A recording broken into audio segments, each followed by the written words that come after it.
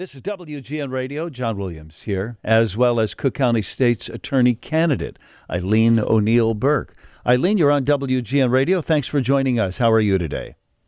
Thank you, John. I'm happy to be here, and I appreciate you having me on. It's interesting to sort of read your background. Just tell us a little bit about your legal and criminal, both prosecution and defense backgrounds.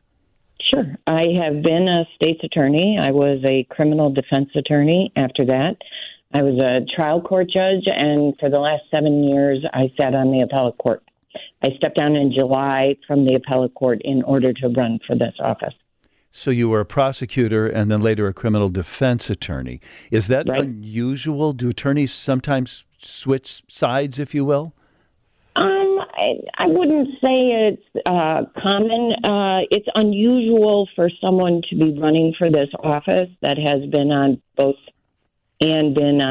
levels of the trial system as well. That's unusual. What sort of perspective does that give you? Well, I'll tell you, John, I have sat at every side of the criminal justice system table. I know what effective prosecution is and what it is not. What we are doing right now is not working. And that's why I stepped down, because we can fix this. What are we doing now that's not working? Well, I don't think anybody needs me to tell them that. Anybody who reads the newspaper or watches the news could probably tell you the justice system is not working. You could ask any victim, any witness, even any defendant if they think our system is working fine right now, and I think they'll tell you it is not. The state's attorney's office is woefully understaffed right now. What that means is women have a hard time getting an order of protection in domestic violence court. Defendants are sitting in custody for years waiting to go to trial because there's no state's attorney available to try the case. No one is getting a fair shake right now. That's why I'm running. That sounds like a management problem as opposed to a legal problem. Is that something that the new state's attorney can fix? Why do we have a deficit of attorneys here?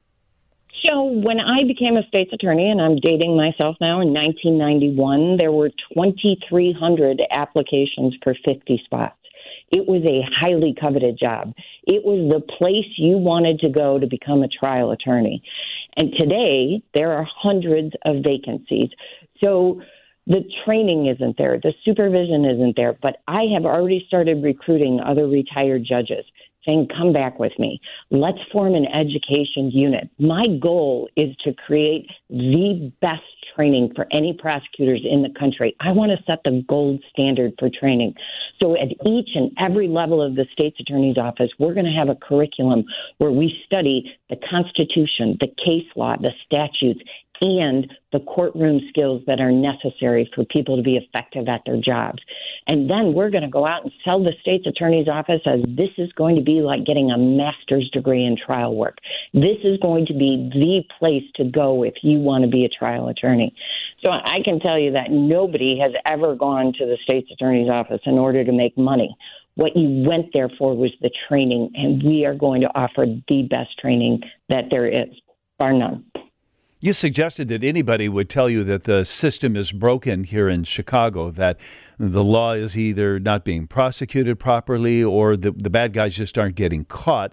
But I think one of the biggest frustrations with people is that $1,000 threshold, that if I understand correctly, Kim Foxx's office does not prosecute for property crimes under $1,000. Is that true?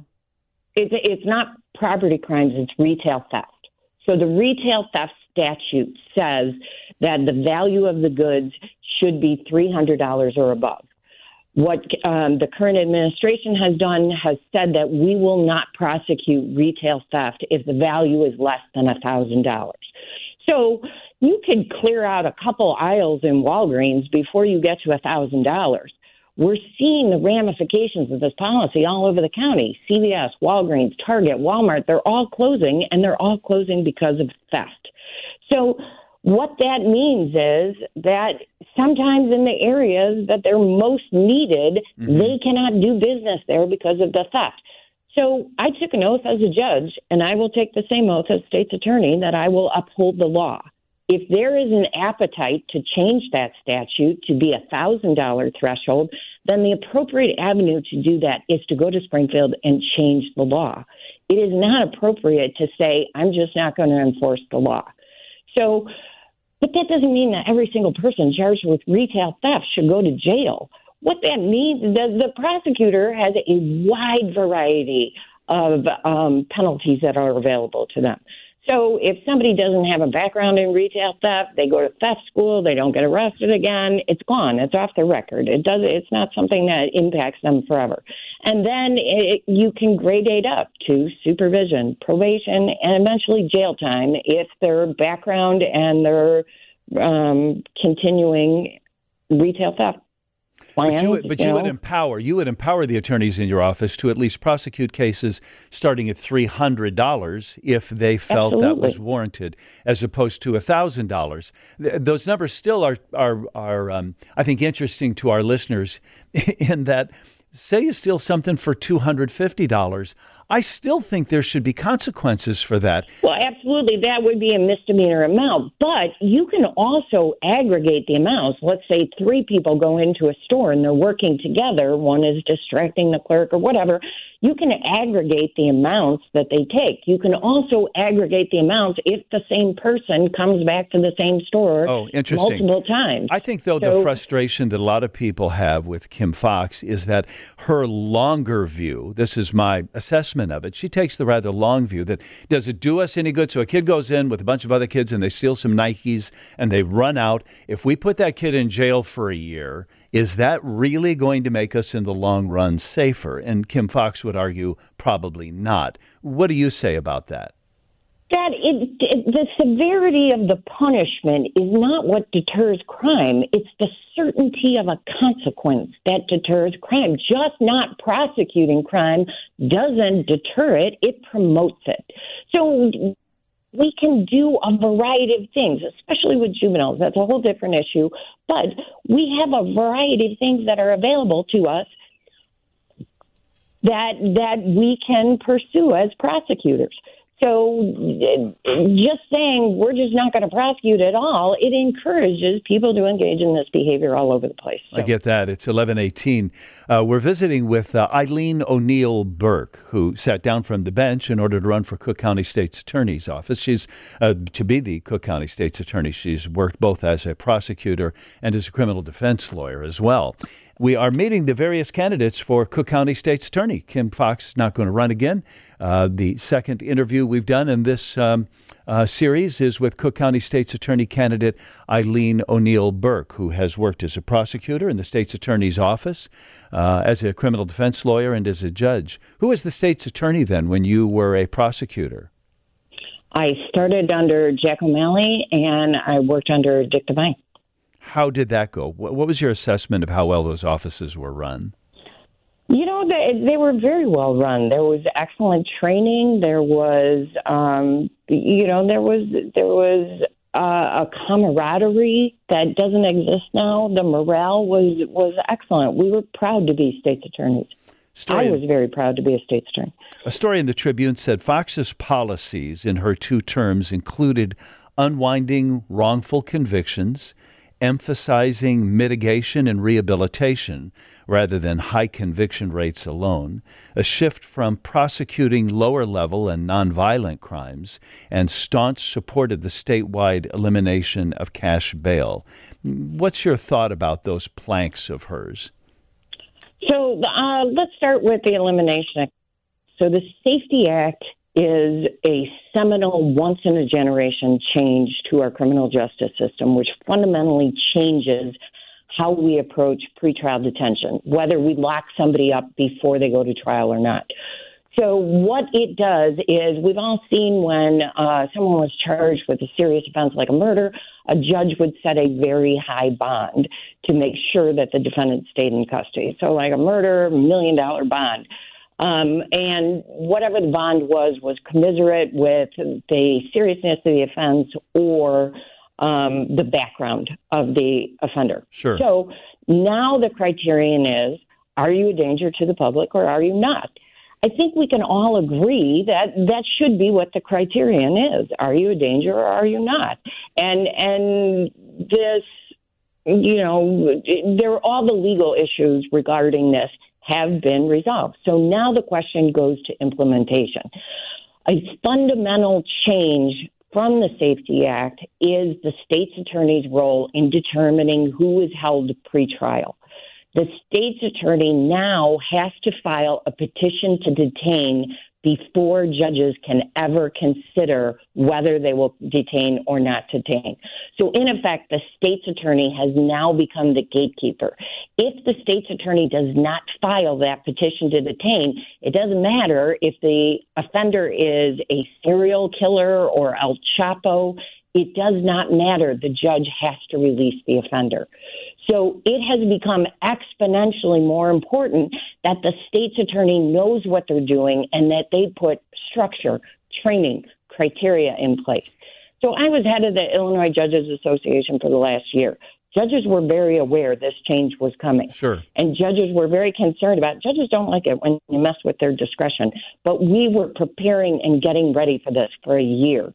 That we need to make sure that we have a set criteria and training for each and every person who's going into Understood. But court. To be clear, Eileen, you do support the no cash bail provision of the Safety Act, right? I do. As long as we are implementing it correctly, I do.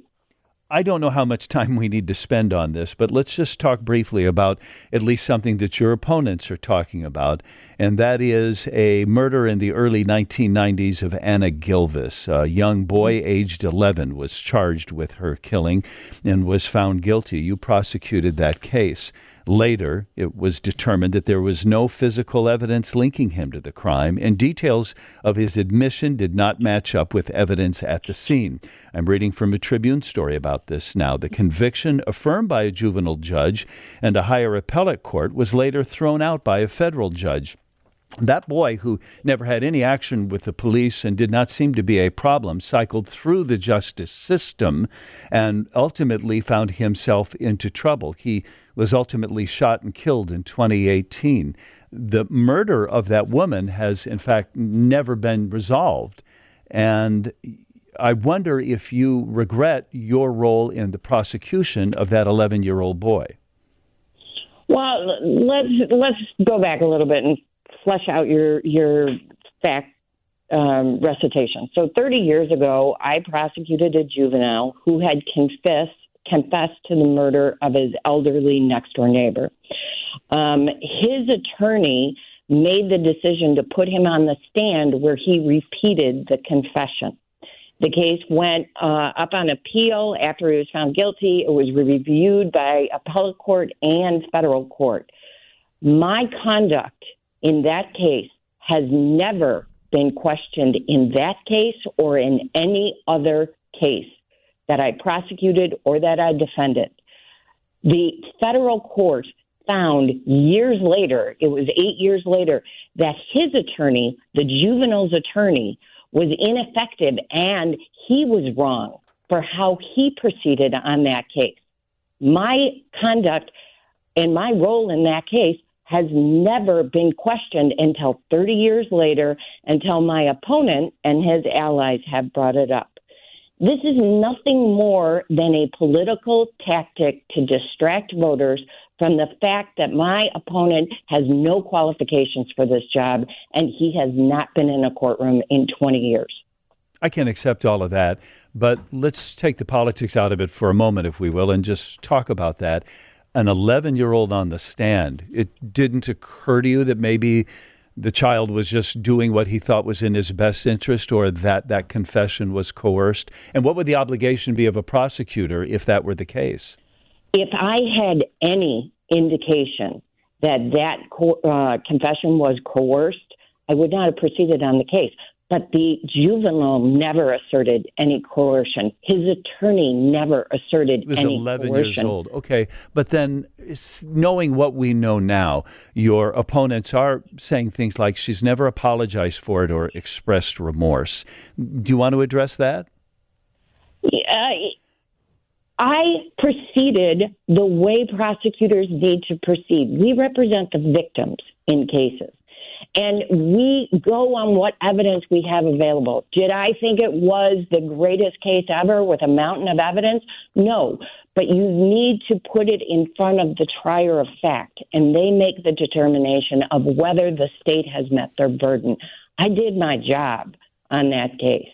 And whether many years later a federal court found his attorney was defective, that doesn't impact my job and what my role was in that court case.